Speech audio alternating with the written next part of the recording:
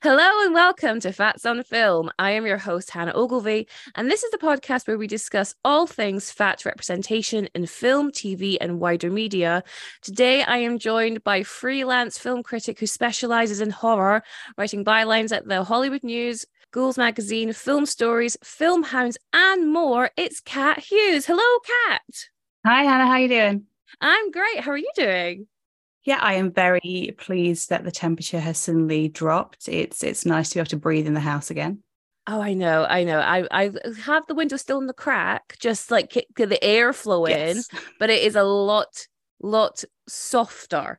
And I was just saying to Kat before we hit record, I am actually wearing a roll neck today, which just shows you in July I should not be wearing this, should be in my winter wardrobe, but here we are.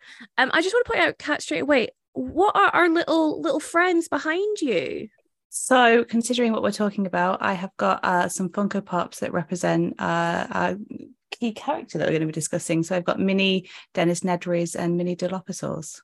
Oh my God, I didn't even know they. I mean, of course they exist because it's Funko Pop and they do Yeah. like a character, a little thing for everything. But I just love it. I just caught them there and I was like, oh, they look so cute.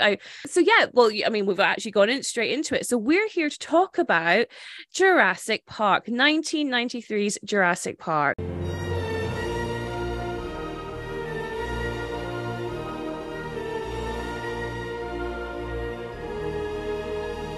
So, Jurassic Park is a 1993 sci-fi film directed by Steven Spielberg. I hope I don't need to introduce Steven Spielberg to our listeners.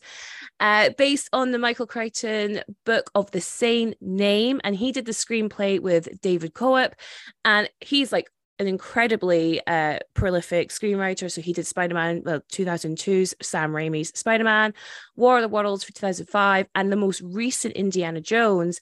And then Michael Crichton, like again, very notable novelist. And also when I was just Googling him to see what else had he done, he created ER. I had no idea. Then the film stars Sam Neill, Laura Dern, Jeff Goldblum, and Richard Attenborough. The film made over $1 billion at the box office, won all 3 Academy Awards for which it was nominated, which included Best Sound Editing, Best Sound Mixing, and Best Visual Effects. And in 2018, it was selected for preservation in the United States National Film Registry by the Library of Congress as, and I quote, culturally, historically, or aesthetically significant. And currently, it is ranked as 144 in IMDb's top 250 films. Kat, please let me listeners know, what is Jurassic Park all about? So, Jurassic Park, a paleontologist, paleobotanist, mathematician, lawyer, and 2 children get invited to spend the weekend on a billionaire's island on which is resurrected the long extinct dinosaur. But awe quickly turns to fear when the power goes out and the prehistoric creatures once more roam the earth freely. Yes. Oh my God. It's an epic film. I love this Yes. film so much. My first question straight away, what is your relationship to Jurassic Park? I mean, I've been obsessed with Jurassic Park for years. So I think I was about 6 or 7 when it came out in the cinemas. And prior to that, I read the Michael Crichton novel. Yes, Mm-hmm. I read the adult novelization at age 6 or 7.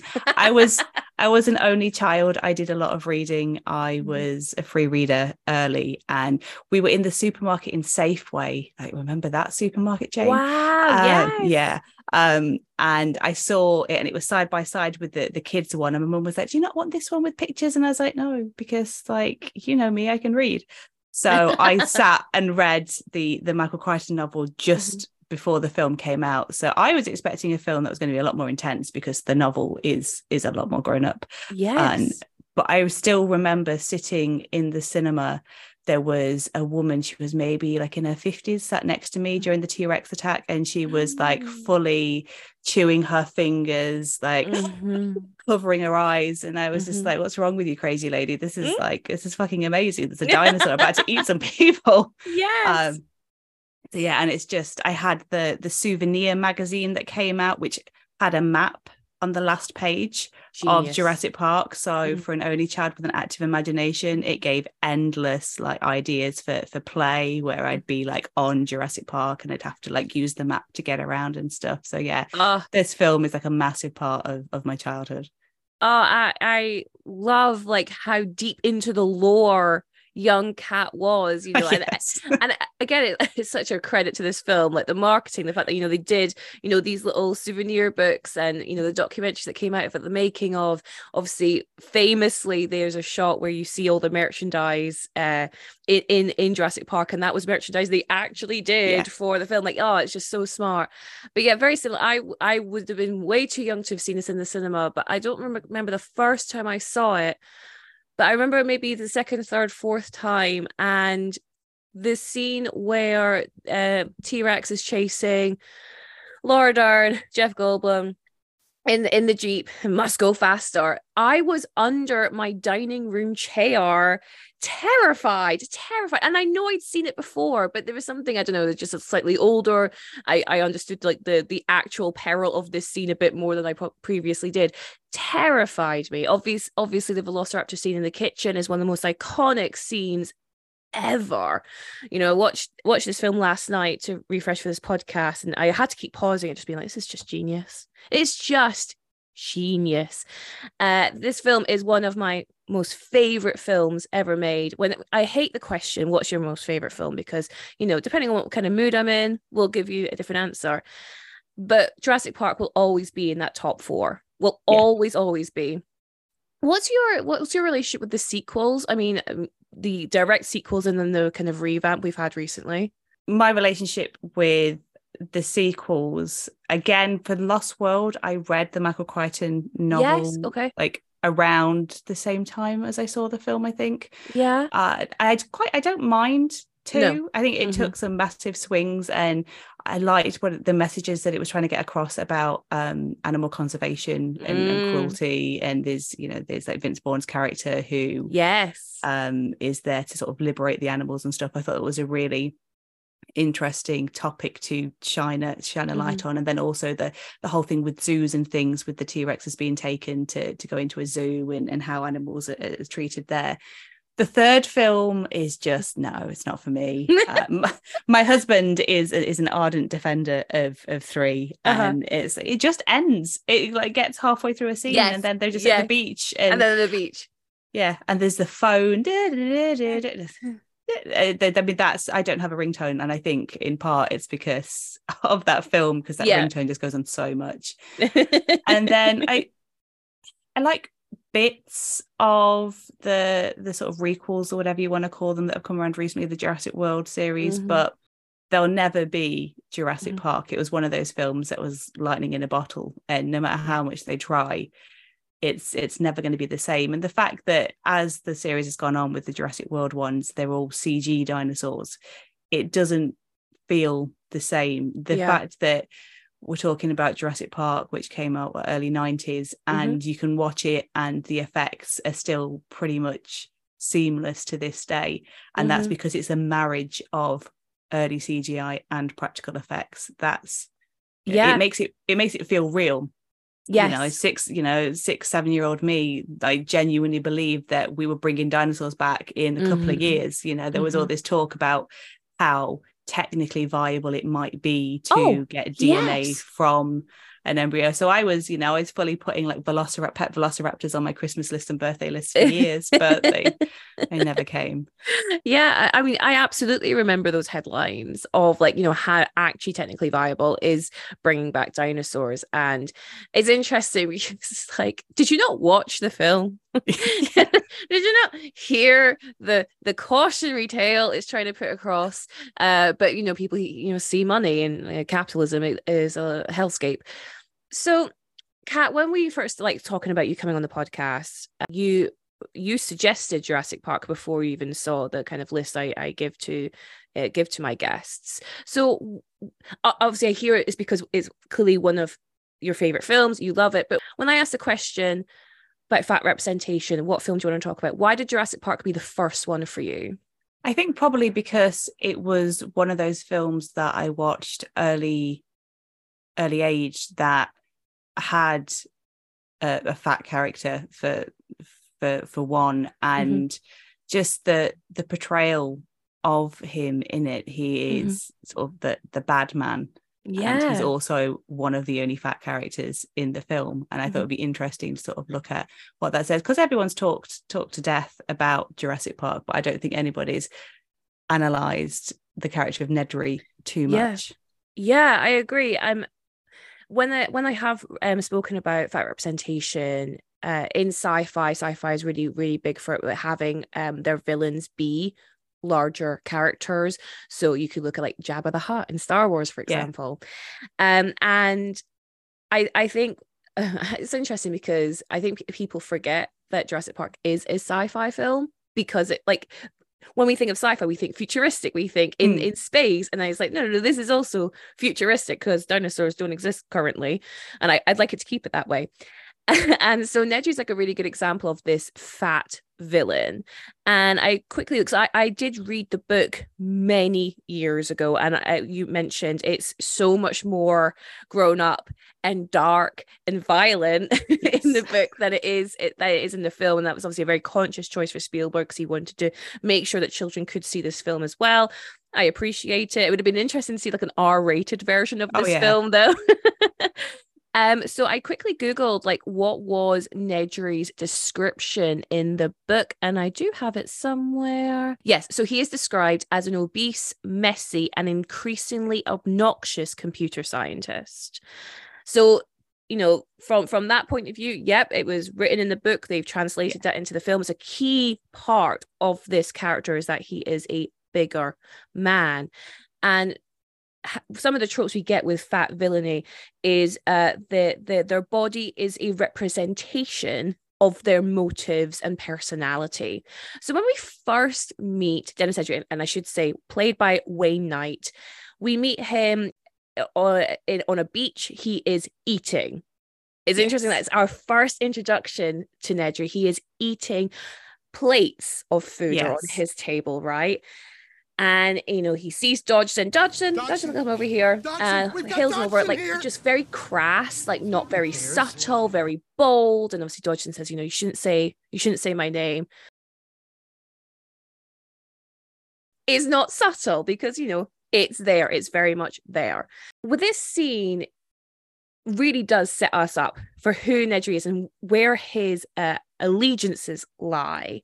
And we find Dodgson, who is working for a competitive company to InGen, but is obviously behind in terms of technology and research, is paying Nedry $1.5 million, which is just over $3 million in 2023 money, to steal dinosaur embryos so then they can like catch up on 10 years of research, is what Nedry says.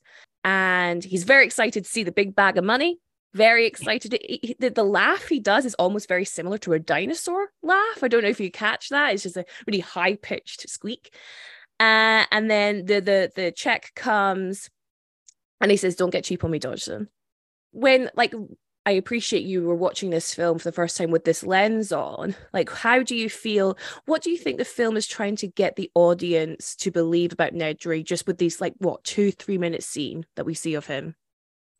Well, he's, for one, as in addition to being bigger, he's that not obnoxious American. You know, they're not in America, they're on holiday somewhere, so he's that obnoxious American tourist. He's there in a loud, sort of garish shirt. He's not hiding himself. You know, he's not a bigger character that is trying to hide his stature. He's, you know, quite sort of out and proud. But it is, I think, and especially at the time it was released, where fat phobia was just so inherent in everything that it wasn't even seen as fat phobic. It was just, this is how it is. This person, oh, look at this, oh, look at all those plates, how greedy is this person. So it's instantly saying, look, he's greedy, look, he's eating all this food, he doesn't need to eat a lot of food, he doesn't need all this money. You know, we don't know anything about Nedry's circumstances. We don't know what his personal life is. We don't know if he needs the money for something. You know, he might have, you know, a big debt he's trying to pay off, or a family to support. We don't find that out of him. All we see is, look how greedy he's eating all this, so of course he's going to want all this money. And look, he's not even happy with having like $1 million. He wants this man to pay for all this food. You know, he's eating all this food, he's not even going to pay for it. So it hammers quite early on that Nedry is driven by greed, and also that he's quite careless and clumsy. Yes. He's not doing the the sort of like super spy secret meeting. He's not following the rules. He's quite willing to just, he's self-serving. Like, he doesn't care about Dodson. He just wants his money, and he wants to go. Yeah, I think what you say there about him not like filling the super cool spy thing, like meeting on a park bench and like slide a newspaper across the thing. He's not doing any of that because Nedry isn't cool. Nedry isn't smooth. Nedry also is like, to echo your words, self-serving, one-track mind. I just want to get this money. I don't care who I hurt in the process. And again, we're going to get into that because of his actions, cause all the shenanigans to happen. But yeah, he is very like, I am the only person who could look after myself is me. I can't expect Dodgson to look after me. Even with, you got to meet my guy at the East Dock, and he's like, well, you got to make sure he's there. Because I can't, that's on you, man. I'm going to do my bit. My bit is getting these embryos out of here. And he's got this system set up so he has the 20-minute window in order to do so. But you got to do your bit. Can't rely on John Hammond, as we're going to get into, because Hammond doesn't like him that much. He judges him constantly. In fact, not only that, but like, Ray Arnold judges him constantly. So he's in like a kind of a very toxic work environment as well, which is part of his motivation. So we get introduced to Nedry here, and then we meet him again when we actually get to the park, and he's in the control center. I love the set of the control center. It's so cool. There's just something so like, it's so dark. It's one of those, I don't know. I can imagine like a really secure room. And I know the Hammond and Malcolm end up in like the bunkhouse, like in the safe house part, but even that feels super secure, like the control center, like a little shelter. And we see Nedry's desk. He's on his chair, he's lounging, and there are just wires everywhere hanging above him. There are papers strewn all over his desk, multiple computers, candy wrappers, soda cans, crisp packets. I think he's actually drinking a can of pop when we first see him in the control center. We kind of realize, oh, he's like the kind of IT guy, And I'm thinking, like, we're in 1993, like, how these are old computers, like, how understood is IT during this time? And I think, again, we see this kind of generational difference between John Hammond not fully understanding the importance of the IT for this park to work, and then Nedry constantly telling him, like, I'm being underpaid for this job, like the cheapest bid for this work, this is hard work. And John Hammond says, like, well, I'm not going to get into another debate about your financial issues. And again, as the audience, we're like, oh, he's pissed he's not getting paid enough for his hard work.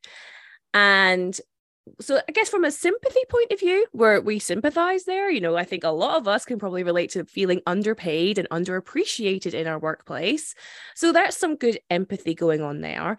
But then we're also like, oh, but he's going to like screw John Hammond over in order to get his payday.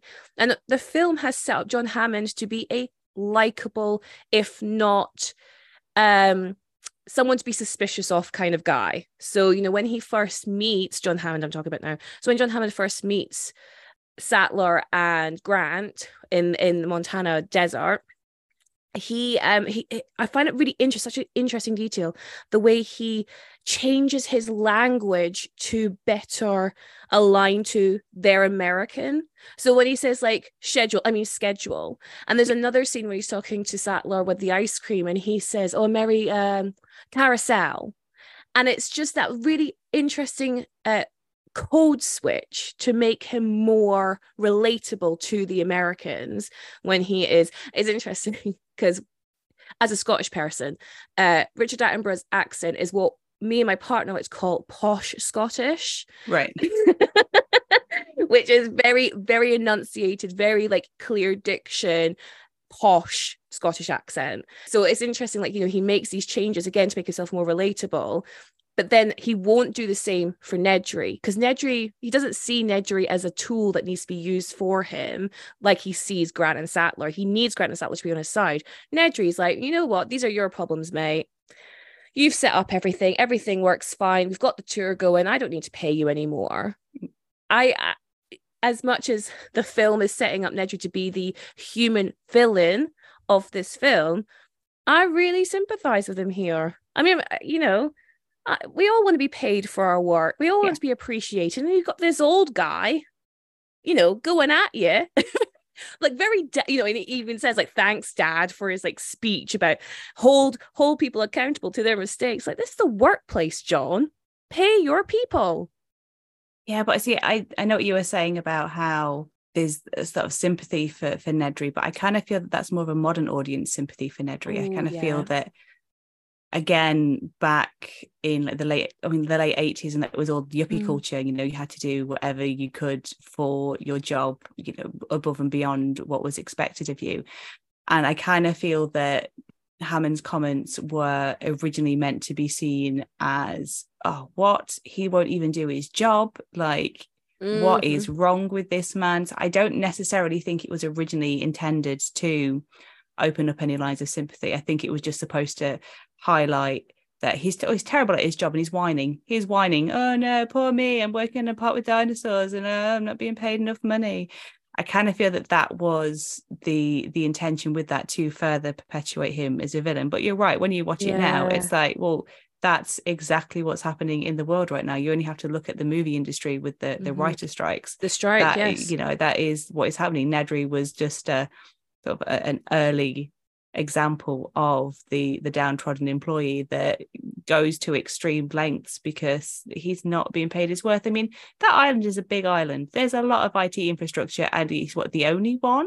Like, Arnold can work a computer, but Arnold is there for other reasons. I know that there's some other employees that get sent to the boat, but none of them seem to really work in the control room. They're all in the hatchery with Wong. So it's I guess that's kind of what we're doing. Maybe Elon's watching it for inspiration, and there's just like one solitary person sat in some control room somewhere programming Twitter and the like. Yeah, this is like something to base on, like a 30-year-old film's IT infrastructure is absolutely how we base a. Well, Jurassic Park was running fine with one person, so why can't I? It was fine until he got greedy, Kat. Yeah, exactly. Nedry's appetite could not be satiated. But you're so right. I mean, you're totally right to add that nuance on. This is 30 years ago. This is like, everyone wants to be the boss. We have middle America. You got a single income family, but they can afford like a 4-bedroom house. This is very much that time, right? But now I'm looking back going like, this man is underappreciated his time. Yeah. Like, so yeah, I'm on Team Nedry at the moment. That might change. It's just so sad, I think, in hindsight, and again, appreciate 30 years distance, to see like this actor, Wayne Knight, has his body is being utilized to show all these really negative connotations. And actually saying that, there was a quote from Wayne Knight that I found. So Wayne Knight was cast in the role after Steven Spielberg saw his performance in Basic Instinct in 1992. And then Knight described the shoot as a miserable experience.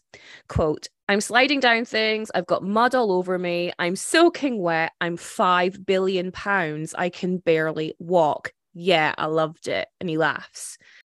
Interestingly, Wayne Knight said this is the film where he is at his biggest. And that's why he said, like, weigh 5 billion pounds. He could barely look. He found it like physically demanding. And you're right. Like, when we get into it, when we get further into the story, when he's making his escape, he is doing a lot of physical work. He's running up and down waterfalls. He's tying things around trees. I can imagine it being very physically demanding, but not just for him in a bigger body. I think anyone would find that very difficult, And I think it's interesting that he himself self-deprecates, and I appreciate a lot of everyone does this, don't they? We're our own worst critics, but it did make me sad for him that that's how he described himself.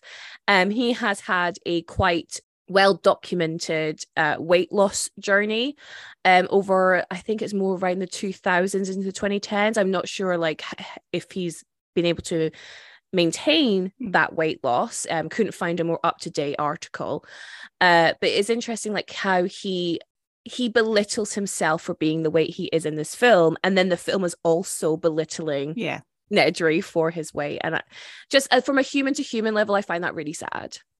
Yeah, no, it definitely is never good when you're sort of looking back and describing yourself as weighing like 5 billion pounds. Yeah, it's just nasty. Yeah. But it's self-love, self-care. So again, we kind of go back to Nedry's desk. Let's say it's it's very cluttered. And again, this is like this is the representation of who Nedry is. Nedry is a messy person. Going back to what we're saying, he's not very cool. He's unabashed by social etiquette. He's gonna have all of his like candy wrappers strewn all over the place. What's interesting, on his monitor, he has a woman, a model in a bikini. And this is something we talk a lot about in this podcast, Kat, which is this idea of like fat sexuality.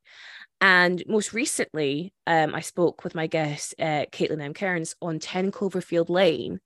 And in that film, we've got John Goodman, who is our villain, Howard, and he's also a paedophile.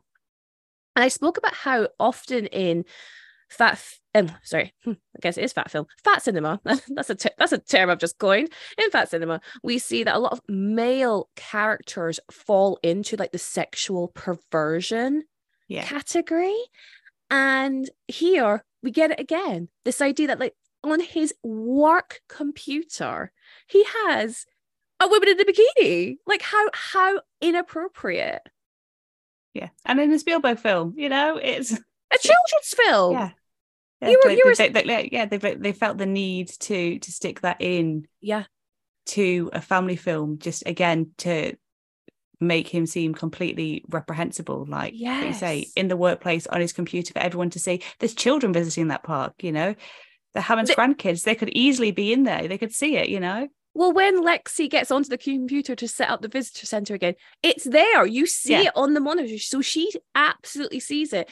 And I'm not trying to be a prude or anything, but it's more the connotations it brings. So this idea that this man is like, perverted, he has to have, like it's like he thinks it's appropriate to see this woman in a bikini at his workplace at 8 hours a day or however long he's working there for. And it's like, that's not appropriate. Where again, we've got other fat characters who do the same thing. And I know I bring up these examples every time, but it's because they're really good ones that people like latch onto. But like Kevin from The Office, there's a line in there where they had to throw out his work computer because of all the porn on it. Like this is the same trope, it's just in different genres. And so when I saw that, I was like, oh god, it's there again, god damn it. Like I just want like fat men to be treated like with respect when it comes to sexuality, but apparently that's really hard to find at the moment. Nedry then decides he's going to enact his plan, and we understand that like he's got a guy waiting at the dock who's going to take the embryos in the awesome prop of the shaving cream. Oh, how much did you want that prop? It's so cool.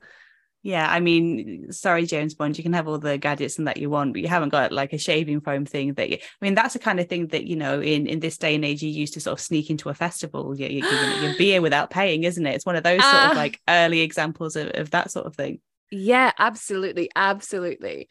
You know what? You've got a business idea right there. Jurassic Park themed alcohol sneaker in containers. I would buy one in a heartbeat. Sets this up by saying to Arnold, played by Samuel L. Jackson, and Muldoon and Hammond, I've just got to do like some debugging of some code. So some systems are going to go off and on. It's no problem. He's so nervous saying this. I'm not doing it justice. Anybody want a soda or something?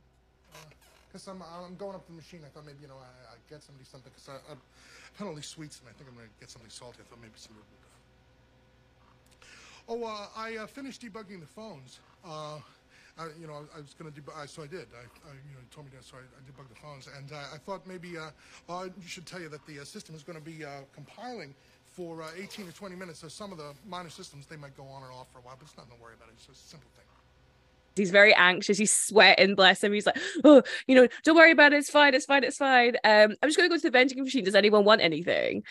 And again, I find that really interesting because he knows no one will question that, right? Yeah. No one's going to question Nedry going to the vending machine again.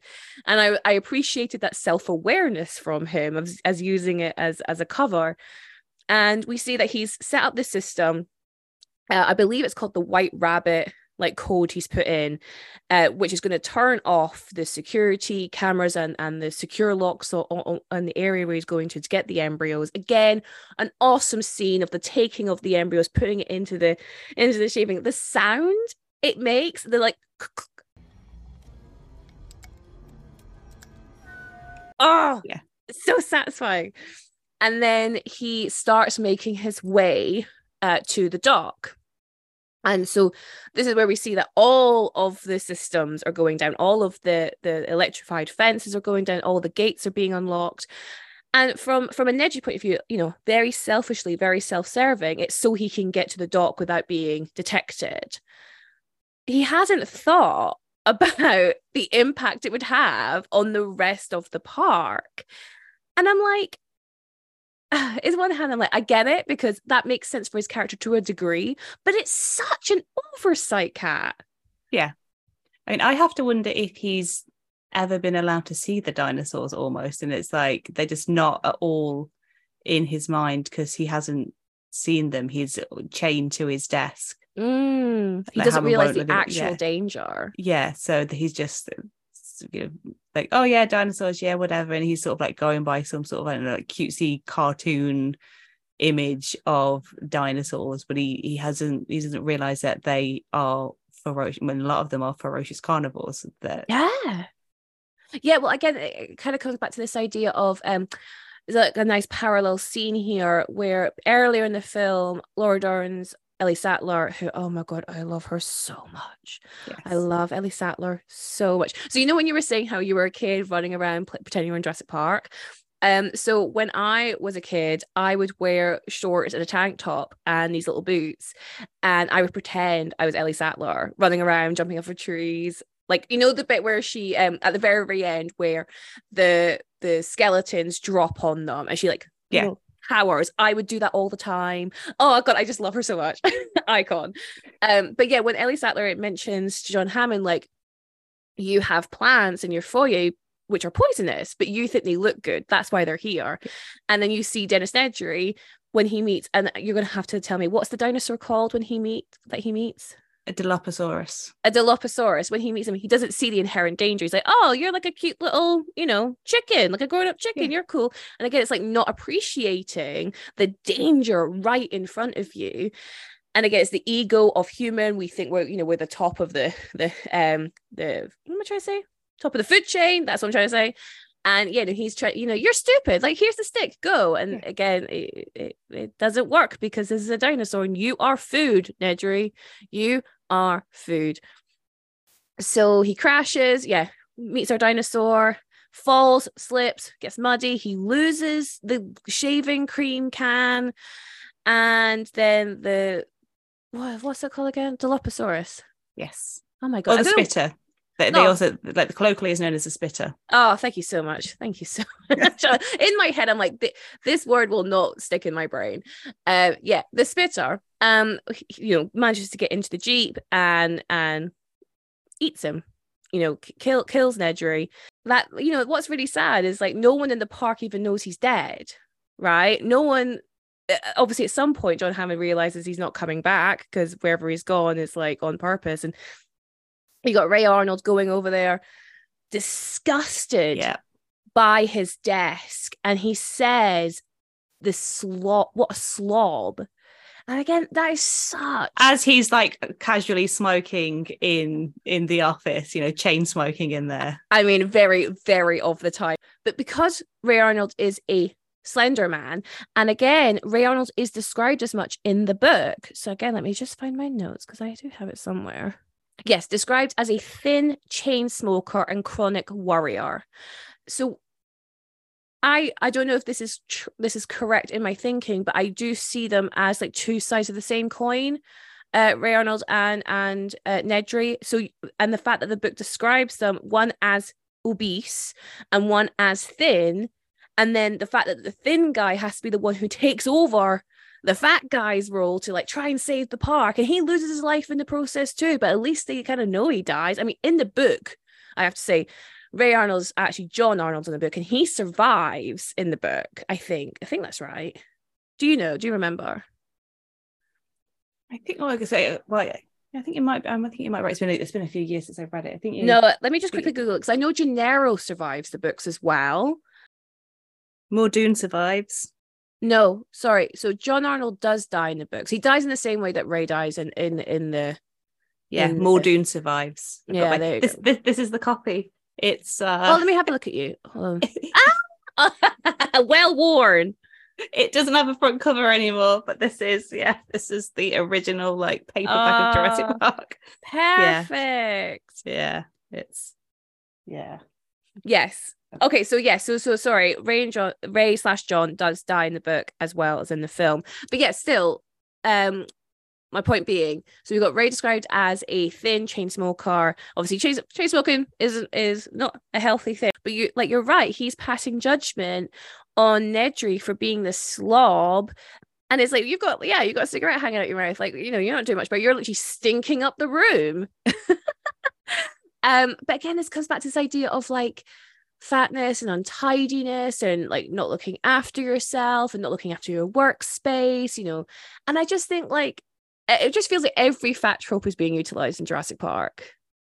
Yeah, I mean, even down to him being called Nedry, which is obviously an anagram of nerdy, the big stereotype, like especially in children in films, is the fat nerdy one. Yes. So he really is just ticking all of them off. Like, I guess it's a family film, so they want to communicate it easily. But yeah, this man is fat and therefore he is gross and disgusting, and we don't want to be like him because he's also a bad man. So you don't want to be like him. That's a really good point, Kat. Like, he is not meant to be seen as someone who's aspirational. Like, you don't want to be Nedry. You don't want to be greedy like Nedry. You don't want to be eating more than you should. You don't want to be taking more money than you should like Nedry, because you'll meet the same fate. His greediness leads directly to his fate, which is being brutally killed by the Spitter. Blinded first. Blinded first. Yeah.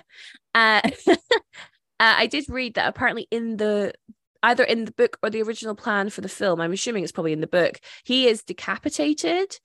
And Wayne Knight was upset that they weren't going to do that in the film because Spielberg wanted to keep it PG-13. So I'm like, I mean, okay, like, it's brutal. Again, the book is not playing around. The book is like, you are going to lose your head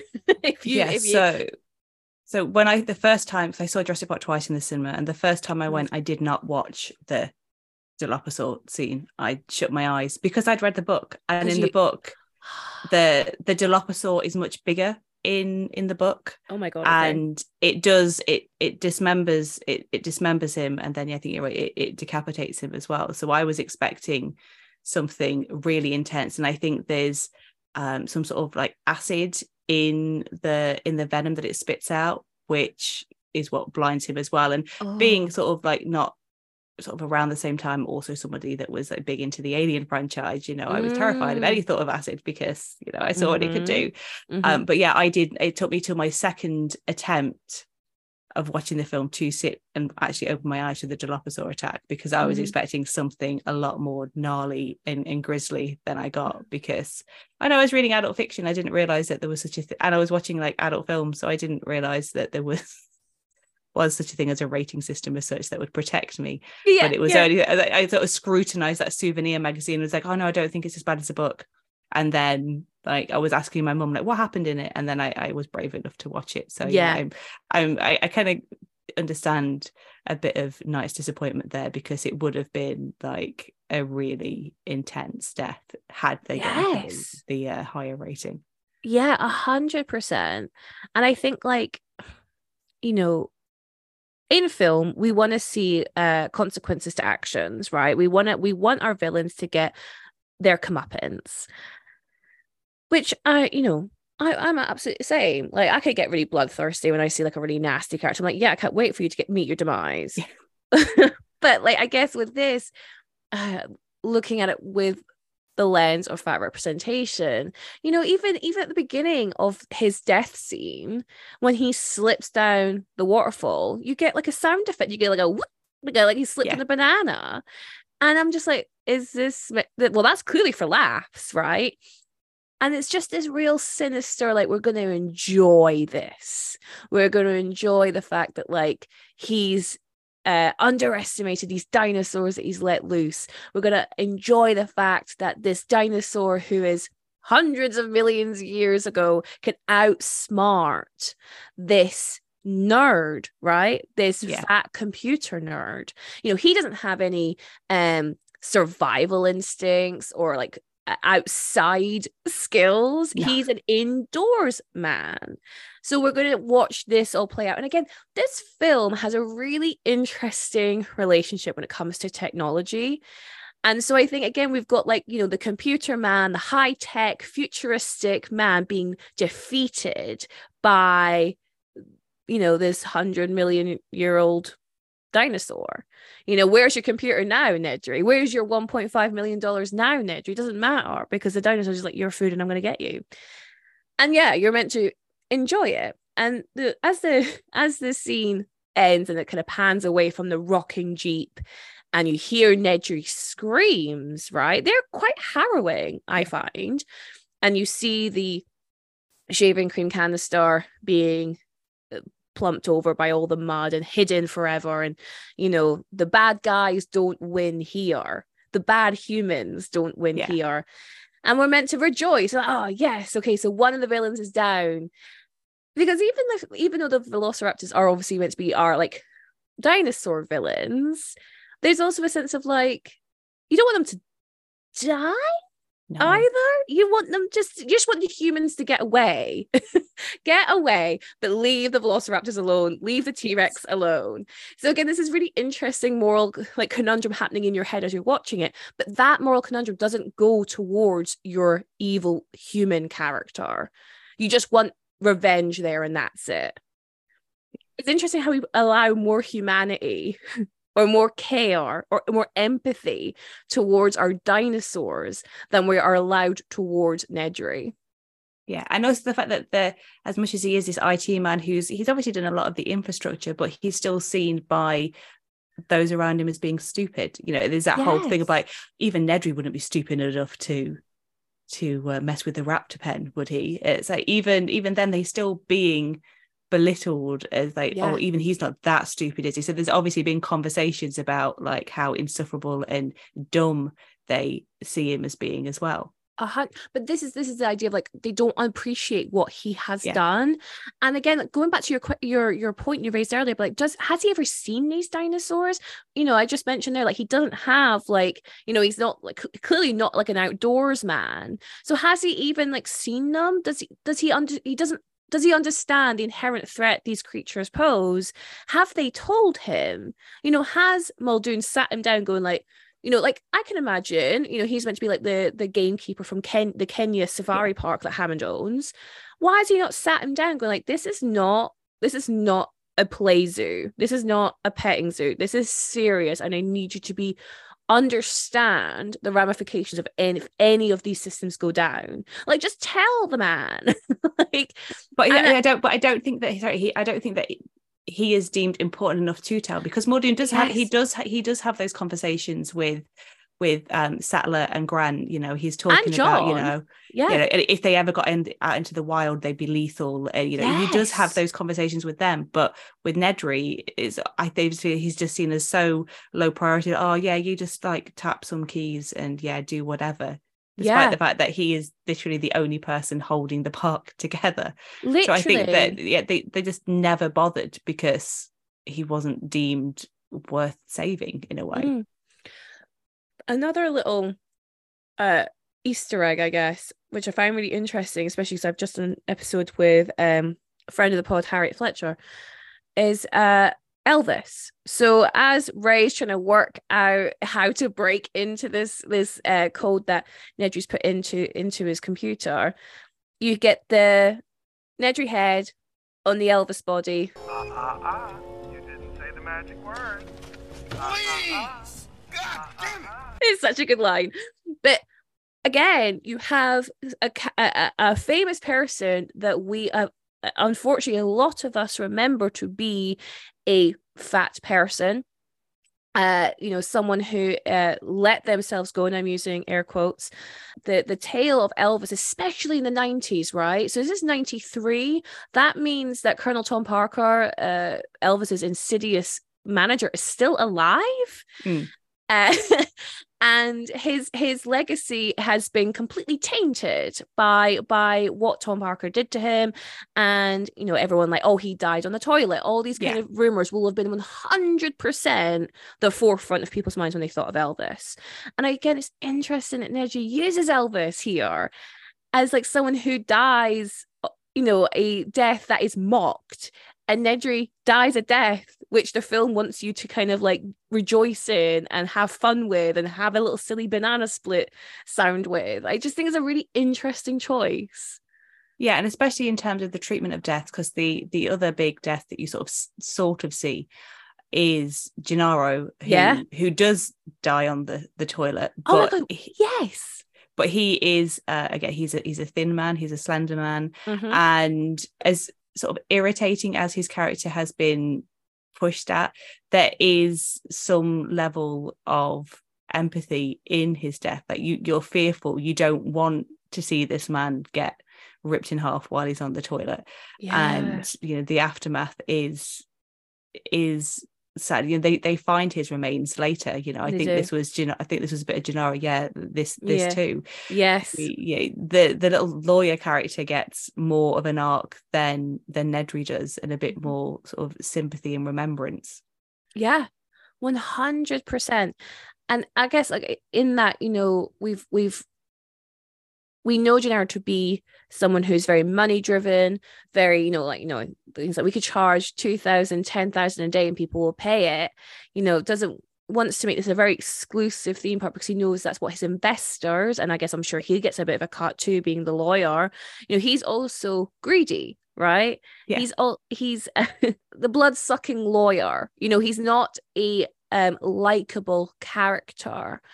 But yeah, at least there is some kind of like when Ellie and Muldoon find parts of him that they're appalled. They're like, oh no, like he didn't deserve to die. He's an arsehole. We didn't deserve to like meet a horrendous fate like that. And yeah, you're right, it is meant to be seen as a joke, like he's on the toilet. And again, like his arc being that he's ran away from the kids. He ran away because he couldn't defend them. And again, obviously the most fantastic scene, the T-Rex scene when they're in the jeeps, Gennaro runs, but interestingly, Grant and Malcolm take a while to actually bring the action. They are frozen with fear. And these are meant to be our heroes. So again, it's this interesting, like, okay, they don't run away, don't get me wrong, but they take a good minute before they decide on what to do. And it's just that comparison between like our male leads. Like, okay, so Gennaro is the coward because he's ran to the toilet. Don't blame him. I'd shit myself too. I do not blame him. But then Grant and Malcolm, they take a beat before they spring into action and get the flares out and start, luring the T-Rex over. But the T-Rex already got his head, or I should say his, that's misgendering, her head in the Jeep already at this point. I just find it like an interesting, I find it really, really realistic because I don't know what to do if a T-Rex start attacking these kids. I don't blame Gennaro. I don't blame Grant and Malcolm either. But it's just this interesting like idea of like male heroship. Like, you have to stand your ground. You have to defend the kids, when I think a lot of people probably would have done what Gennaro did, which was bolt it, get out of there, get out of Dodge. And obviously he meets his fate because he shouldn't have left them kids.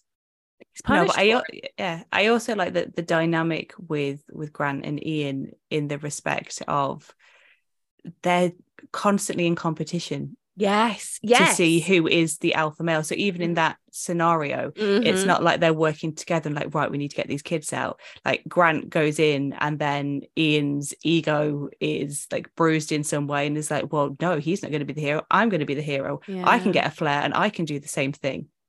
And he almost dies. Like his ego leads to his almost demise because he could, you're right. He couldn't have Grant, who, and I think Alan Grant is such an interesting hero. I ask this question to everyone whenever I talk about Jurassic Park. Do you find Dr. Alan Grant hot? I was more of a Malcolm girl, I think. Yeah. But for me, Malcolm's the obvious one because it's Jeff Goldblum and he's in leather in the tropical jungle. I love him. All in black, All in black. And the curls are curling, those sunglasses. I'm like, oh my God, baby, get it. But when I was younger, I wouldn't look twice at Dr. Alan Grant. He's a bit of a dad, even though famously he's not a dad. That's the whole point. But he just a little bit dad energy. But now I'm older. I'm like, oh, hey, hey, Dr. Alan Grant, how's it going? So yeah, I think when I posted this poll on Twitter, not Twitter, Instagram, maybe 2 years ago, and I literally got 50-50 response. Wow. And I find that really interesting. Anyway, but you're right, like Dr. Alan Grant is the quiet one. He's very stoic. He doesn't. It's interesting because he actually doesn't stop Malcolm from flirting with Ellie because he's just it's almost like, I mean, what am I gonna do? I don't want to be like, get away from my woman. He's not that kind of a guy. But then when Malcolm asks him outright, like, oh, is she available? He's like, man, no. And he's like, oh, I'm sorry. He's like, yeah. But I mean, if you're dating somebody that looks like Ellie Sattler, Malcolm's not the first guy that's flirted, is he? They've been through that. They've been through that issue in the past. Honestly, Ellie, Laura Dern, an eternal beauty, a classic beauty. She's stunning in this. Her hair is just beautiful. That feathered cut she's got going on. The outfits, the double denim she wears when they're in Montana with the like beige hat. I love it. I love it so much. So you're right. Maybe Alan Grant is so used to like the diggers in Montana hitting on Ellie. He's like, oh, it's all good. I'm secure enough in our relationship that I know she's fine. She's fine. Which I think was one of my issues with Dominion, where they sort of brought this love triangle back again and placed Grant and Malcolm as fighting, because Grant did seem a bit more riled up by what's she doing talking to him. Yes. I think I know that they've been separated for a while at this point, and the film is sort of like trying to bring their reunion back together. But I still think it's like, well, she didn't go for him back when he was like much younger and hot and like dressed in black leather in the jungle, so why is she going to go for him now? It's you're so right. And I mean, I've got issues with the Jurassic World franchise. I don't know what you call it, requels, but yeah, I honestly, that film, I don't like it. I don't like it. I will always be happy to see my 3 on the screen, but not like that. Like that. Let's keep. And the thing is, actually, going back tangent, Ian Malcolm is a very different character in The Lost World. And I understand why, right? You've got this conundrum where you go, well, the comic relief now needs to become the leading man, so we're going to have to change his personality entirely. Okay, cool. But I still like it. Like, I still like the film. I think Jeff Goldblum is like just so charismatic. You're just on his side. I love Julianne Moore, like all this good. I'm totally with it. But where like you get to Dominion, where like we're 30 years removed from this film, but these characters are so big in our hearts. Like, I don't want to see them get like, I don't know, thrown under the bus for like shitty storytelling. Anyway, that's my rant. But it's like it's been 30 years and they're still circling each other. It's like, things with Ellie's been married and had kids in the interim. I am glad she gets divorced though, because I was like, she has to.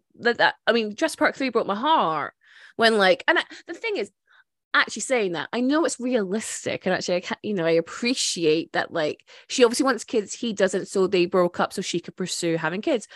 Grand, that's actually really realistic, and more people should do that rather than being forced to be parents when they don't want to be.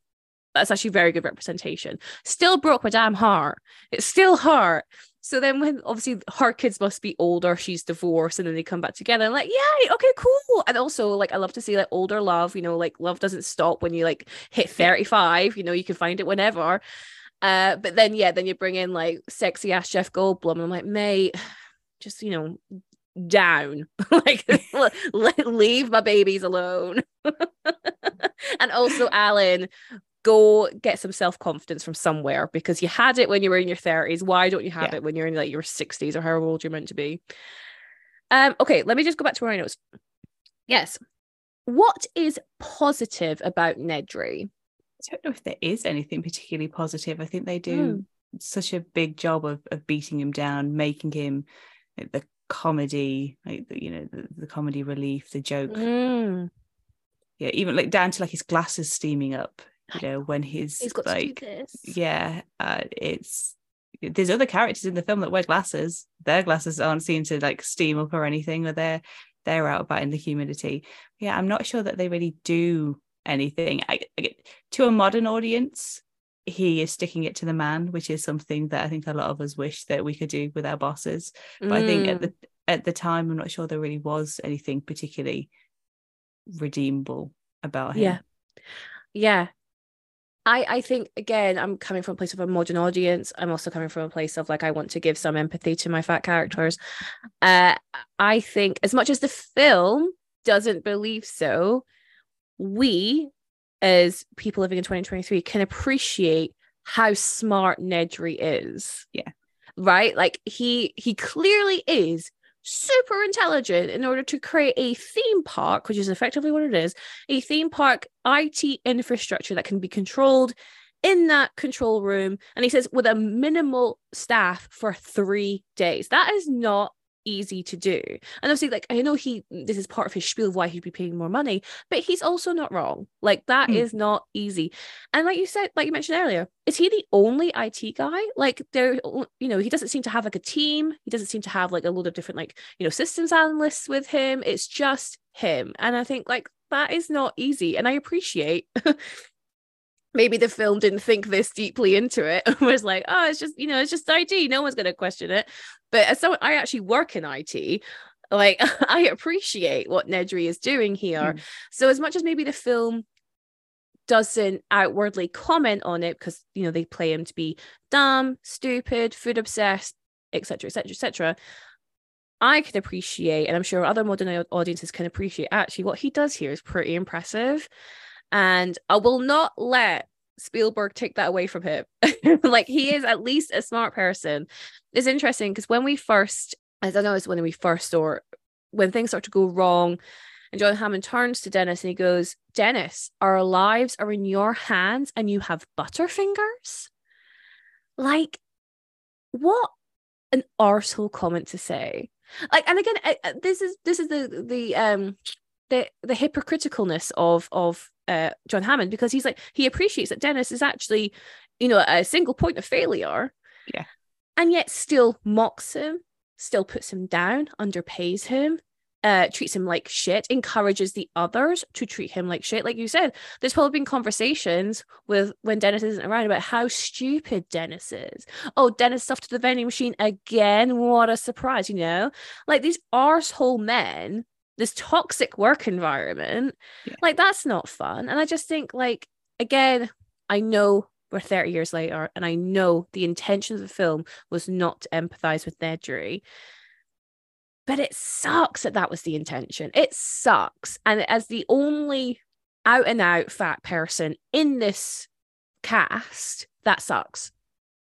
Yeah, and especially when you add in that it was a family film, because there were a lot of, I think around that time, films for families, they did have the fat film. Even something like Home Alone with Joe Pesci's character is slightly bigger, and it was very much seemed like an agenda that fat is bad, so kids don't eat all that candy like Nedry does. You don't want to be like him. I mean, thankfully children's films have changed and got more progressive. I mean, obviously you look at, I know you've spoken about it on the podcast before, but like Shrek, embraces the bigger body beautiful. But there was a time, especially around when I was growing up, when every kids film, the villain you could guarantee was going to be like some overweight, probably slobbish, but even if they weren't the big villain, that one of the henchmen would be like slobbish and overweight. Yeah, it's interesting because a lot of the Disney cartoons do it. So like the villain in like Pocahontas is a bigger guy. The villain in Basil the Great Mouse Detective is a bigger guy. Ursula in The Little Mermaid coming up soon. Just a little cheeky spoiler, cheeky tease. Yeah, like this is so ingrained into us. And it takes a lot of deprogramming to like come at this, like, because this is the thing, right? This is the representation we're seeing, we're given. We talk a lot just in the zeitgeist about how much representation matters, and I don't think people don't appreciate how much it matters when they're not in the body that's being picked on. Empathy, for whatever reason, seems to be really lacking when it comes to cinema reviews and critiques and analysis. Bringing up films where they're made for a certain audience, which is not maybe your default, and people kick off going like, well, why would I watch this? Why wouldn't you watch this? Can you not empathize? Can you not even begin to start to relate to, like, this 13-year-old's plight when she's going through puberty? Like, can you not expand your brain? Like, I mean, some men just not getting, like, oh, I'm not going to watch that film about you, like Inside Out. Which one? The panda one, Turning Red. I'm not going to sit and watch a film about like a teenage girl when it's a big metaphor for like her becoming a woman. No, but you watch a cartoon. It's fine for you to watch a cartoon, but you won't watch a cartoon about a girl. It's This is it. This is it. And I again, like, what's interesting when it comes to like women presented in media, like, again, I appreciate this is getting better, and I'm gonna like just make a massive sweeping statement, so please just apply some nuance, but like where we have the male gaze at the forefront of everything, like male gaze, like it's not me. If it's not made for the male gaze, then I don't want to see it. Women are meant to be inherently sexual. So me and my partner were talking yesterday, I think, as we were watching Jurassic Park, and he was saying, like, it's interesting how like someone like Jack Black isn't derided for like his weight, and like, he's seen as fun and silly and super talented and just incredibly mobile, like the way he does high kicks across the stage, like he's just people love Jack Black, right? They love him, but then they don't apply, like, that isn't extended to any like kind of like fat female person, like, Melissa McCarthy isn't seen as the same kind of level of, I don't know, love. And oh my God, Melissa McCarthy fans, I am sorry if I've just shouted over you, because I want her to be there too. I'm just saying at the moment she isn't. And I think it's because Jack Black isn't trying to say I'm sexy, even though he absolutely is. School of Rock, 100% sexy. Fucking go for it. But he isn't trying to be like, you should be attracted to me. Yeah. Whereas women, we expect that they are always meant to be like, you should be attracted to me, you should be attracted to me. So that's why you have like Melissa McCarthy not at the same level, because people are constantly judging whether she's attractive or not. In The Office, Phyllis is the only female character not sexualized by Michael Scott because he can't see her as attractive because she's fat. And it's just, when you have this concept like male gaze versus like, I don't know, is it a female gaze, or is it just like maybe not sexualizing everyone? Like, it's really, really difficult. And I think obviously that Nedry here, he's not meant to be seen as attractive, he's not meant to be seen as sexually someone you're like sexually attracted to, not in the same way that Ellie is where like the sexual attraction comes from. You've got like these two men, being like, oh, she's mine, blah, blah, blah. And that obviously goes into like the later franchise. Obviously Lexi being the only other female in this film is a child, so thankfully like, there's no sexuality going on there. But I just think it's interesting that like media are constantly perpetuating this idea that bigger bodies should not be seen as attractive, especially when it's women. I agree. But I do like how in Jurassic Park, like, Ellie is sort of the love interest or whatever, but she isn't, like, you transport the character of Ellie into a Michael Bay film she is going to be dressed like Megan Fox in the first Transformers film. She is going to Mm. be hot pants and low cut tank top that really, three sizes too small, so it's nice and tight. But she's just wearing khaki shorts and a tank top and boots. It's practical. She has her hair up in a ponytail. She's allowed to wear glasses. But what Malcolm and Grant are both drawn to is, as they say, she's tenacious. They're drawn to her intellect and her ability to convert it. It's like her mind just as much as her physical appearance that they're drawn to. And I like that Spielberg didn't overtly sexualize her. And also just props as well for making Lex a tomboy. As a tomboy watching it was like, oh, finally it's not like some girl in a kid's film that's running around in a dress like, oh no, my dress is getting dirty. She's got a baseball cap, she's got trousers on. Yeah, it's interesting because you're totally right. She gets down and dirty. She rightly is terrified. Ariana Richards, who plays Lexi, her scream is one of the best cinematic screams ever. When when Grant gets her out of the Jeep and she stands and she sees tears, that scream is just iconic, and I just feel props and credit to her because it's just I'm imagining it in my head now and I've just got chills through my body. But you're right, she's getting involved. She wants to defend her brother. So when the Velociraptor comes into the visitor center, they go into the kitchen. She's taunting the Velociraptor. She goes into the oven trying to pull down the thing. She's smart, she's brave, she's strong. You see that mirrored with Ellie Sattler as well. Ellie Sattler is strong, brave, super brave. I am not going in that generator room. Absolutely no way. But that's the thing, because it's the women that saved Jurassic Park. It's Ellie going over to the power room to switch the switches, and then it's Lex sitting in the control room and booting the system up. Without these two women, those men would be lost. Kat, you're 100% correct. Yes. Women inherit the earth. Oh, yes. Oh shit! I have my Jurassic Park glass, and I didn't bring it up, and it has "Women inherit the earth" on it. Oh, I'll have to put a picture on Instagram so people can see. You see, you were so much more organized because you've got your Funko Pops. I didn't think like that. So the other person I want to talk about, and I appreciate people might be thinking I might be body shaming here, and you know what? I take that criticism on. I think that's a really fair point. But John Hammond. So Richard Attenborough isn't the slimmest person on this set. He is an older man for sure, and also Richard Attenborough was shorter as well. Yeah. So, but there is a little bit of size going on, and I find it really interesting. When I looked at the book, I couldn't see. Sorry, when I didn't look at the book, I just Googled it. I don't know how he was described in the book, but again, it's that kind of I felt like maybe his body size could be reference to someone who's richer, eating the finer foods in life, going to the finer restaurants and all that kind of stuff. I thought that might be where, if that was a conscious choice, because again, what I read, Steven Spielberg always wanted Richard Attenborough to play this role, even though Attenborough hadn't acted in 14 years. So he came out of acting retirement to come do this film. And I'm very, very thankful. I think he's great as John Hammond.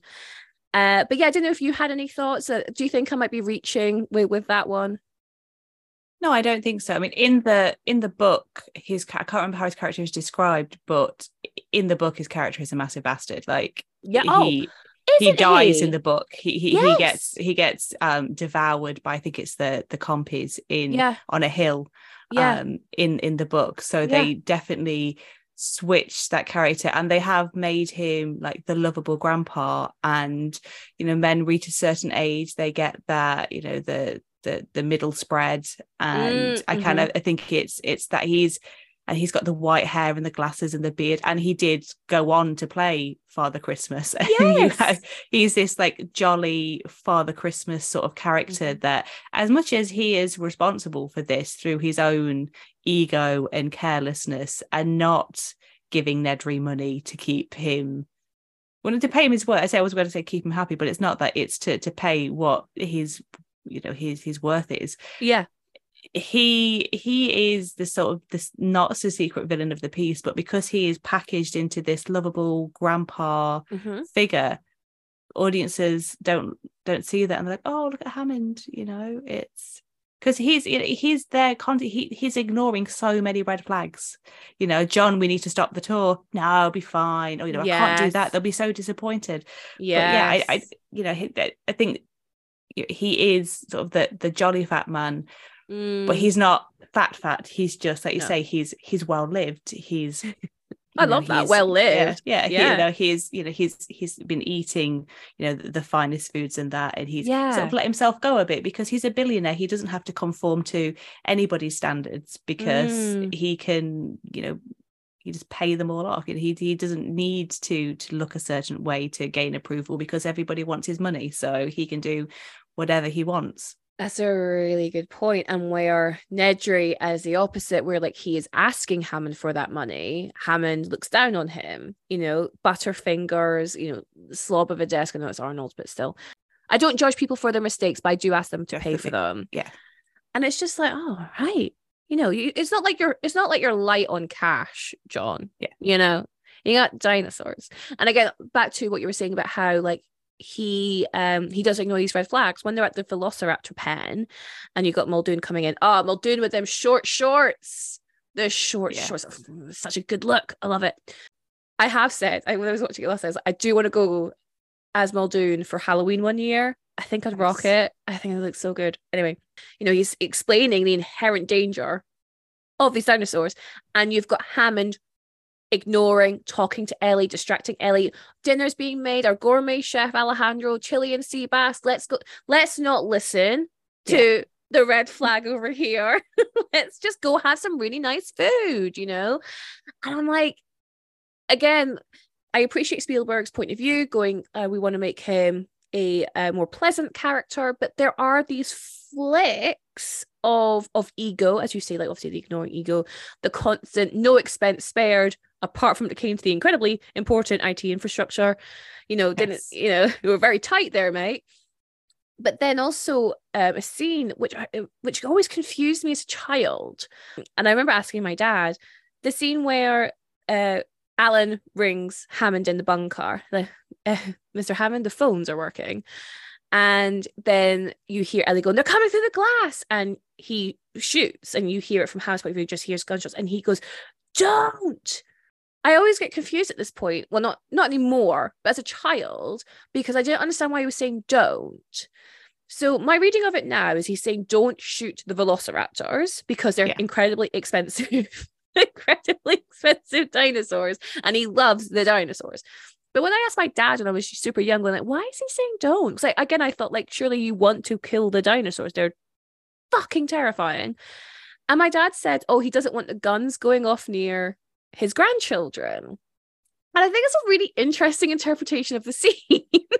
I mean, it's definitely a nice way to explain it to a child, isn't it? I know. Like I'm just like, I appreciate my dad was probably like, oh, guns are dangerous, and you don't want the bullets going near the kitchen. And my dad is 100% correct. You don't want that. Yeah. But in hindsight, I'm like, oh no, it's my dad would be like, oh, they want to brutally murder the velociraptors who don't know what century it is. But yeah, but then that is the fleck of like, what are you talking about, John? Your grandkids are in mortal danger, and Alan and Ellie, who are strangers to these kids, are trying to protect them with their own lives, and you're shouting don't? Yeah, I mean, the fact that it's what he's completely unbothered to a point when his grandchildren are missing in the park because, oh, well, they're with Alan, but this man that you've met twice and now has your children. I mean, you've got a white man in his 30s alone in a wood with your grandchildren. That's not necessarily a safe scenario, even without dinosaurs thrown into the mix, but you're quite happy for it to happen. Yes, exactly. And it's this idea that because he's a paleontologist, he knows exactly what to do. It's like, no, he's studied dead dinosaurs. He's never studied live dinosaurs. I feel Muldoon is a better person to take advice from this because he understands how animals work, right? Yeah. Oh, but he gets it. Clever girl. Oh, what a death. Oh, Yeah. Rest in peace, Muldoon, and rest in peace, Bob Peck, because he died shortly after. What was my point?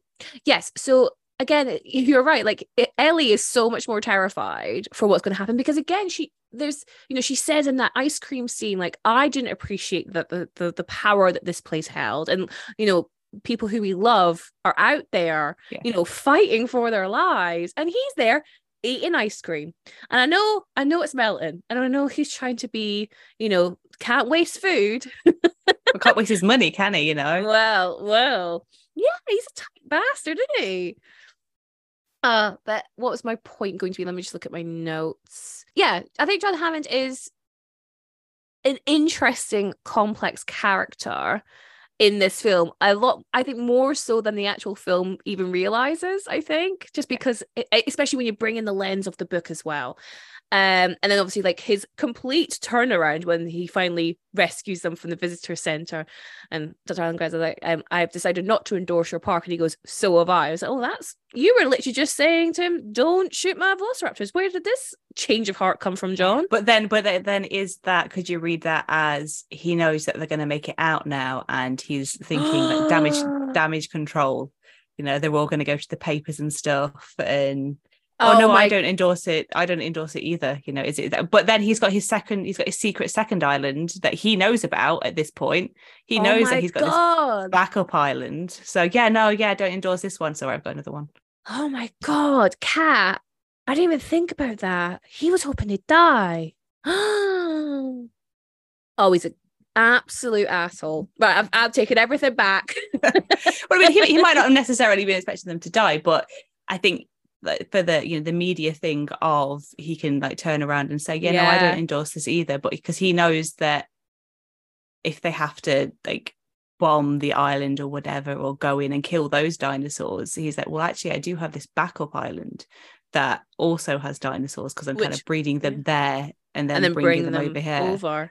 So it's like, okay, it's like that, I think, this tack didn't work for my, for this first business, but I'm going to now set up the second business, which is basically the first business rebranded with a different name. So there's that aspect, but also he's, we haven't mentioned that he's a little bit sexist as well. There's the whole thing about when, I should really be the one going, what, a frail old man should be going instead of a virile young woman.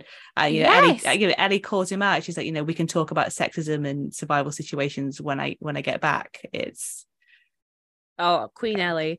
But yeah, it's like, mate, no, you're gonna need to run out there, like, not to be ableist, but like, your capabilities only go so far. He's got a cane. He's literally got an amber cane. Yeah. Like, mate, you're good. Look after Malcolm. We're all good. Just, again, there's something, I'm so glad obviously this film was going to win best sound editing, best sound mixing, best visual effects. But the Foley of when she's pulling out the walkie-talkies, I love it. It's just like such good ASMR for me. It's just though, I just love it. I love all the props. It's just so cool. There's something so tactile about them. Something we miss. I just watched Avengers Endgame for a upcoming podcast episode, and I mean, just in comparison, this film is 30 years old compared to that film, which is I think 4 or 5 years old now. Just this film, like, there's something so like tactile and like real. It's real, right? It's literally real, and you can tell. And that actually brings me to my next point was, so the morality tale or one of the morality tales of this film is this idea of like respecting technology. And what I find interesting about this film is this film used a balance of the technology available at the time, and they weren't trying to like stretch it beyond its capabilities or underuse it. And it means, and you mentioned this at the very beginning, it's got this really good blend of practical animatronics or autoerotica, as Gennaro says. Yes. such a stupid line. Yeah, animatronic and puppets with the CG, and it holds up today. There are some obvious scenes, when you see the Brachiosaurus at the very beginning. Okay, yeah, you can tell that's maybe not the CG we'd expect today. But everything else, when that T-Rex first attacks, when the T-Rex chases the Jeep, the final duel with the Velociraptors and the T-Rex, they all look so good. Yeah, there was no question in my mind that those dinosaurs, it was that, I think for everybody that watched it, it was like, how has he got dinosaurs in this film? Like, where did he find the dinosaurs? Because they're so realistic. Like the Velociraptors, they just, still to this day, they look real and so much better than the CGI versions that have come along later in the series. Like, I 100% agree. And again, like one of the publicity things that they keep wheeling out for the world films was, oh well, there's more animatronics used in this film than any other film. I'm like, you can barely see them, like, in the scene in Dominion when they're in Malta and it's like at the black market and it's just like little dueling like dinosaurs. I mean, they're like in the background, they're not in the foreshot. I'm like, okay, great. I mean, I'm really glad that you are utilizing it, but you're not seeing it on the screen. And I don't like how it's a gimmick. Like, it shouldn't be a gimmick. Like, you should just be using what's the appropriate tech to make this look as real as possible. Yeah, it's like Alan Grant with his head on a Triceratops as it's breathing up and down. That's it's just like, it's like he's there with a real creature. It's again a phenomenal scene. Sam Neill, his face, like a child, like it's so well done. And you got Ellie crying, like, you can't, again, you put yourself in their shoes. These are people who've been studying this for their entire lives. They obviously love dinosaurs or love, like, prehistoric times. That's why they're there. And the fact that they can actually be with this living, breathing creature who's sick as well, it's just like, there's just such a sadness there. And like, again, when she like gets the torch and she says, oh look, her pupils are dilated, and the vet is like, I'll be damned. It's like, are you even a vet, mate? Yes. Yeah. Like, can you not tell that? Why is Ellie? What's she been eating? This West Indian. Oh no, they're just there for decoration. She doesn't eat those, and it's like, well, are we sure? Because like, are something wrong with her? Like, are you sure? Like, again, why is Ellie the one who has to be the advocate for this dinosaur? Why don't these people who are paid and employed by John Hammond to actually care for these creatures, why don't they care? Even like the way Henry Wu, BD Wong's character, talks about the dinosaurs as if they're just like, I don't know, experiments. Like, we make sure they're all dinosaurs bred in Jurassic Park are female. We just simply deny them whatever is the chemical, to change the chromosomes. And it's just like so like offhand, like really flippant, really, again, really arrogant in the way he tells it. Like, I have to say, like, I like BD Wong, very happy he's been able to come back into this franchise and really develop Henry Wu's character, because his character development makes sense, because he is an obnoxious, arrogant, little so-and-so in this film. As much as we only get to him for like 2 minutes, you get that vibe off him. Well played for getting that vibe across in 2 minutes. But yeah, like, it's just this arrogance that they have over life. And again, going back to John Hammond, the fact that they make him dressed all in white. Yes. No, like, he is God on this island. And his disciples, like Henry Wu, like, oh yeah, no, we'll just breed velociraptors. Like, what? Why are you doing that? If you actually do they have a paleontologist on site to like help them? Yeah, well, I mean, obviously not, because that's where they bring in Grant, isn't it, to like get his seal of approval. So they've just gone to like a dinosaur encyclopedia and been like, that one that one looks cool. Yeah. It feels so like everything's image based. Everything is just the illusion of safety, the illusion of security, but it's not real, because as soon as you piss someone off, it falls like a drop of a hat. Going back to the masterful blend of technology that Jurassic Park uses, are there any other films that you can think of which really stand up to the test of time of like how they use the technology available to them at that time? Terminator 2, which again is, and it's another Stan Winston's practical effects just stand the test of time over and over again.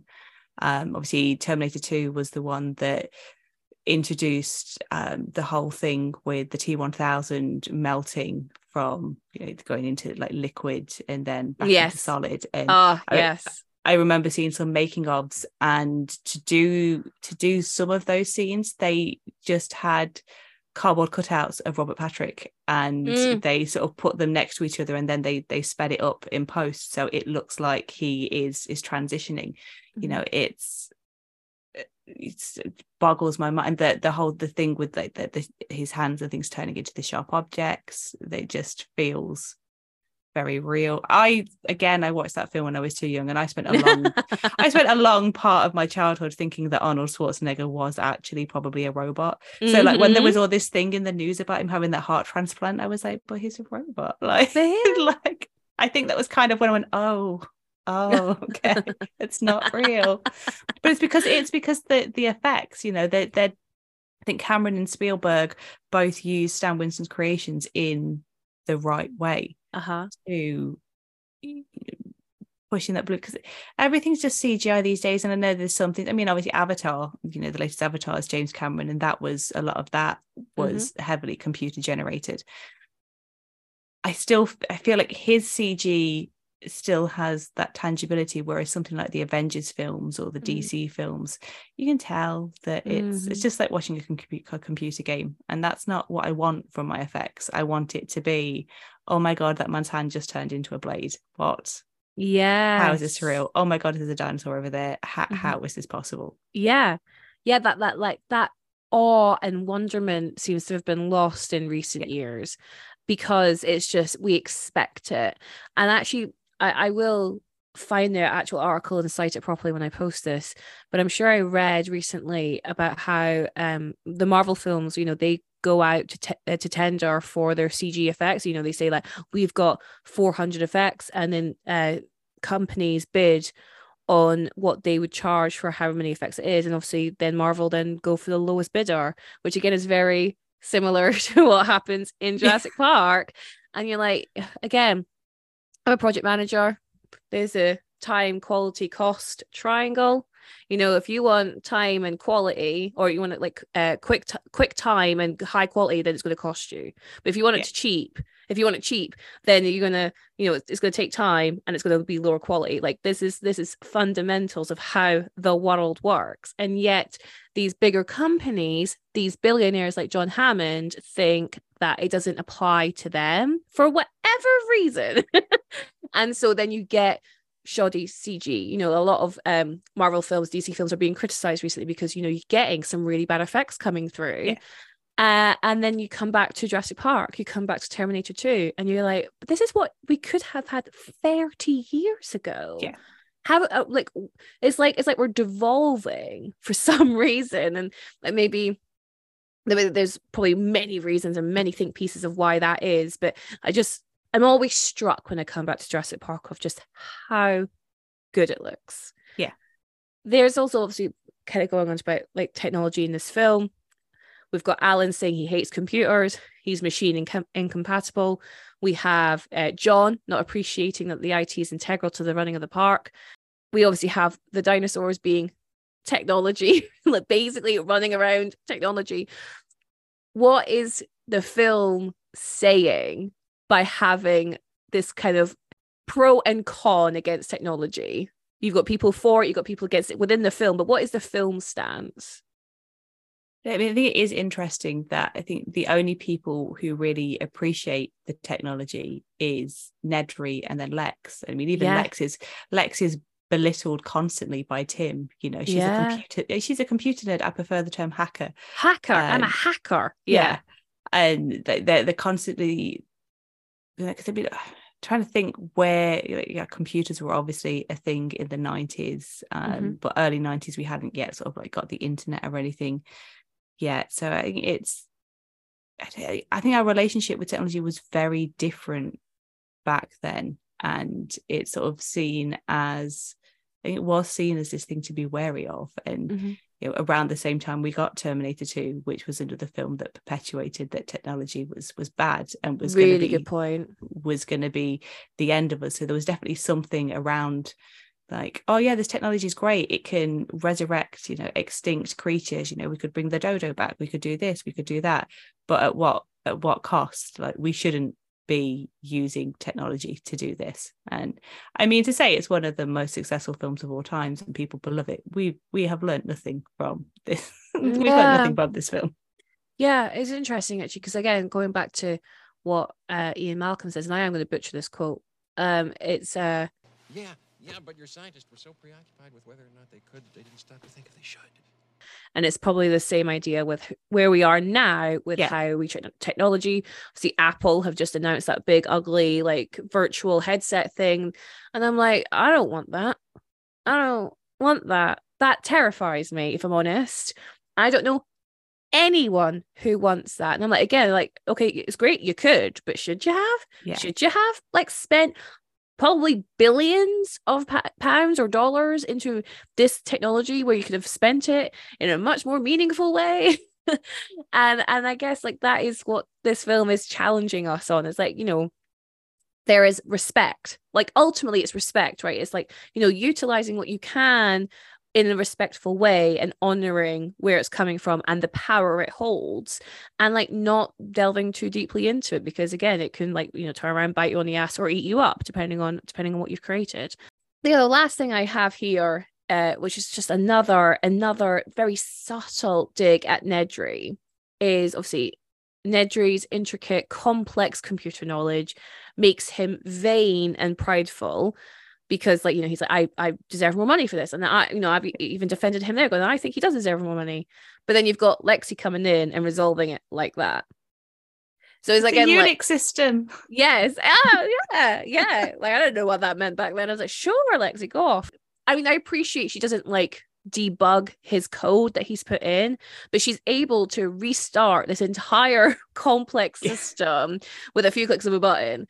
And I wonder whether that was an intentional undermining that, like, oh yeah, Nedry's created this really complex IT system, but Lexi, who's meant to be like 12 years old, can come in and work it straight away. And I appreciate, obviously, it's been set up that she is a computer person. She obviously likes computers, but still, I wonder if it is meant to be a bit of a underhanded. He's not really that smart. You know what I mean?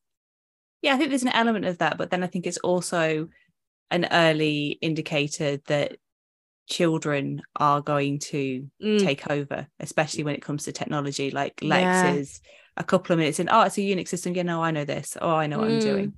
And I think it's pointing to that children and our technology are going to have a very different relationship to us. So what Nedry thinks is really complex to her is not so much. It's like, you know, to people of a certain generation, the concept of a mobile phone when it first came out was just like, what? I can do what? And then, like, you can take a picture on this, but it's not a camera.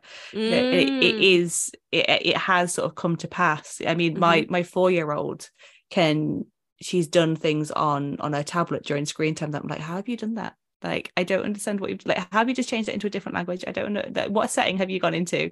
And already, you know, she at 4 years old has got such a different relationship to technology that I had as somebody who grew up for a long time before I had a computer or a mobile phone in my house. It's just fascinating to see how her generation are with technology, you know, this world that has never not known the internet and the interconnectivity of the world that we live in.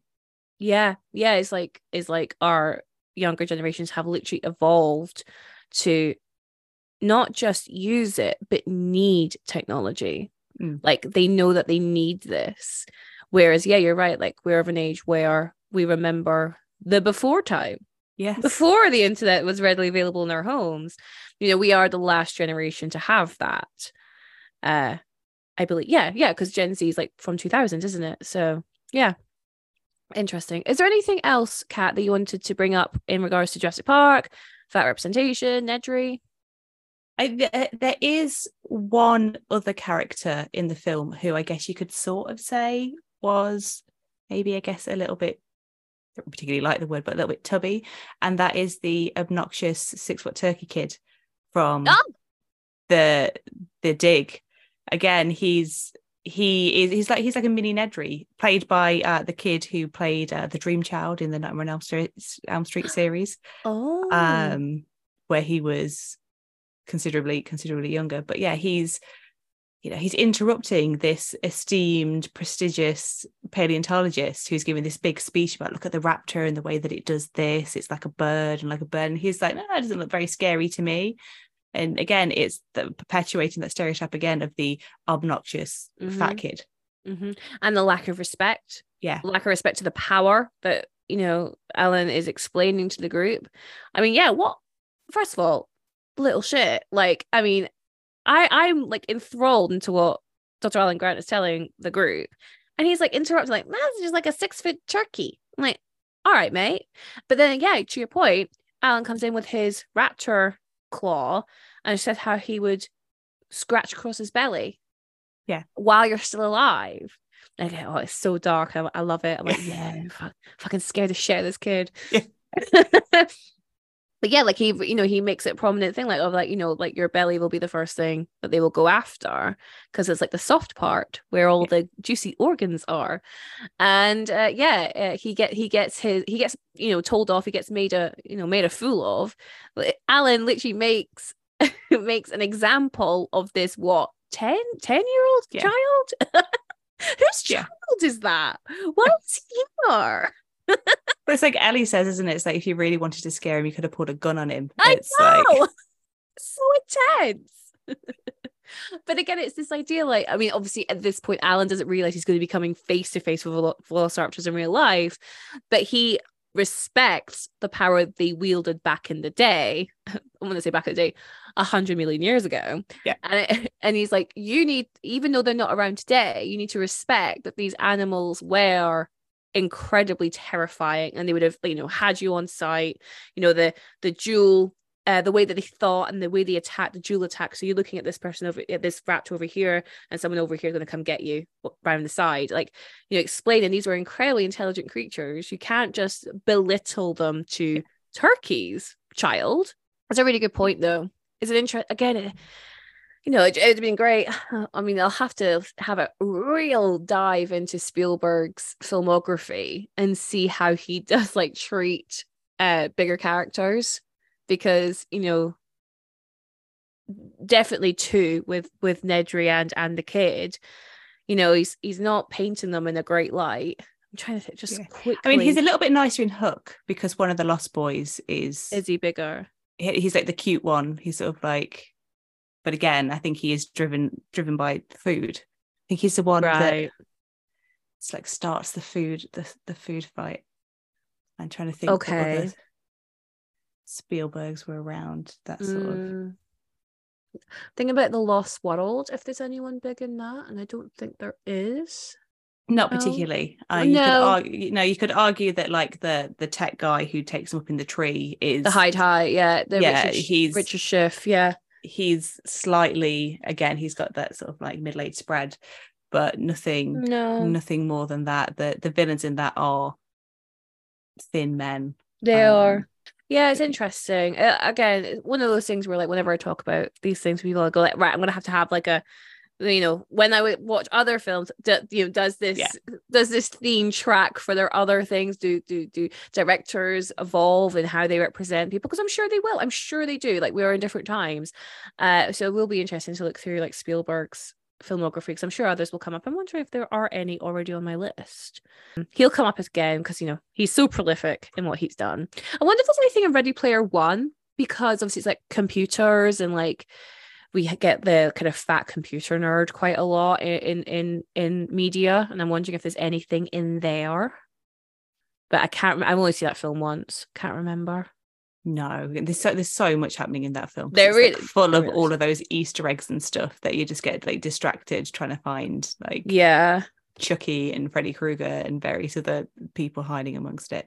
Yeah, I'm just having a look at the cast list. No, everyone is straight sized.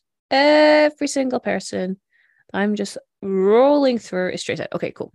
Kat, at the end of our episodes, we like to rate our films based on whether we think, or how well we think, they represent fat bodies and other body diversities, and we rate them out of ourselves. So out of our 5 potential cats, what will you give Jurassic Park? I mean, this is hard because the film itself I adore, but if we're talking about it in terms of what it's doing for the representation of fat people, it's not really doing anything. So I kind of feel it has to be like 1 cat, maybe 1.5 cats. Mm-hmm. Some of the dinosaurs are larger. Yeah, that's a very good point. Yes, they are. Yeah, I agree. I think it's 1 Hannah for me as well. It's a really interesting point of view, this rating system I've concocted, because I'm happy there is a fat person getting an acting job on my screen so I can see them. I just don't like how they're treated, and that's my problem. So I'm like, that 1 Hannah for me is like, they've cast a bigger person, yay for bigger people getting paid. But then I'm like, oh, it's not in a nice way. And then, you know, he dies a horrible death and we're meant to laugh at it, and I just think, oh, okay, maybe it's not good. Where we've had a couple zeros on this podcast, but it's because they've had straight sized people and they're telling us that they're meant to be fat. So we're like, well no, there's an absolute 0. Whereas here I'm going to extend a 1 for Wayne Knight's casting, but I hate how Nedry is treated, and I hate how his body is meant to represent all of these negative qualities that Nedry's meant to have. Yeah, no, I agree. And it's also that thing of it's a family film. It's a film that me and my friends certainly played, and there's all that like jostling over who's going to be, Sattler and who's going to be Grant and that. And inevitably, if you were the kid at school that was slightly bigger than the other kids at school, you were just going to get cast as Nedry, whether you wanted it to or not. And no kid wanted to be him because of everything we've discussed, all the negative connotations of him, and he's the joke. He's he's one of the ones that gets got by one of the dinosaurs. So just on that, it's sad for children trying to play, because we do, that's definitely what I did. We always like reenacted films and TV shows and stuff, and there was like literally no choice. If you were like the more overweight kid, you were going to get told by your peers, well, you're going to be Nedry. You can't be a Malcolm. You're Nedry. It just feeds into that phobia more, because it's then like telling kids, well, no, you can't do that because you don't look like him, so you be him. Yeah, you wouldn't want to be that character in the playground because, like, oh, everyone's going to laugh at me. That's it. It's, and again, we come back to this time again. There's a massive difference between laughing with and laughing at. Yeah.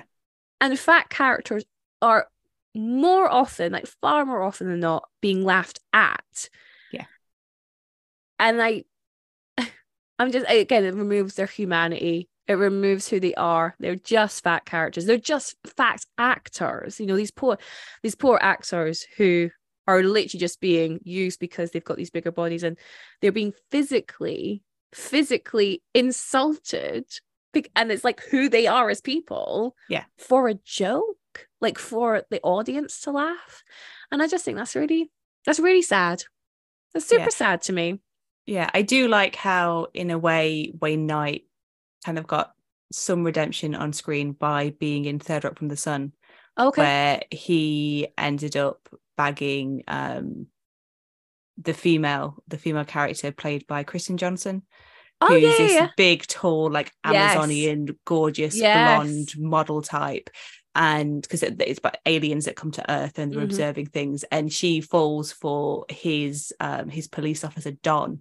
And it deals throughout the series, they're dealing with this whole thing of men like coming onto her, but her being like, but I'm with him. Like, oh, why are you with him? But I like the fact that she didn't see what the Earthling saw. She saw Don for a person. So in a way, Wayne Knight got his, he got some redemption by getting to be in an on-screen relationship with this like stone cold fox. Yeah, no, I do love that. Good for Wayne. Yeah. Good for Wayne. Okay, Kat, thank you so much for joining me on this incredibly deep dive into Jurassic Park and a deep dive into Nedry. I hope we did the character of Nedry justice. I feel we did.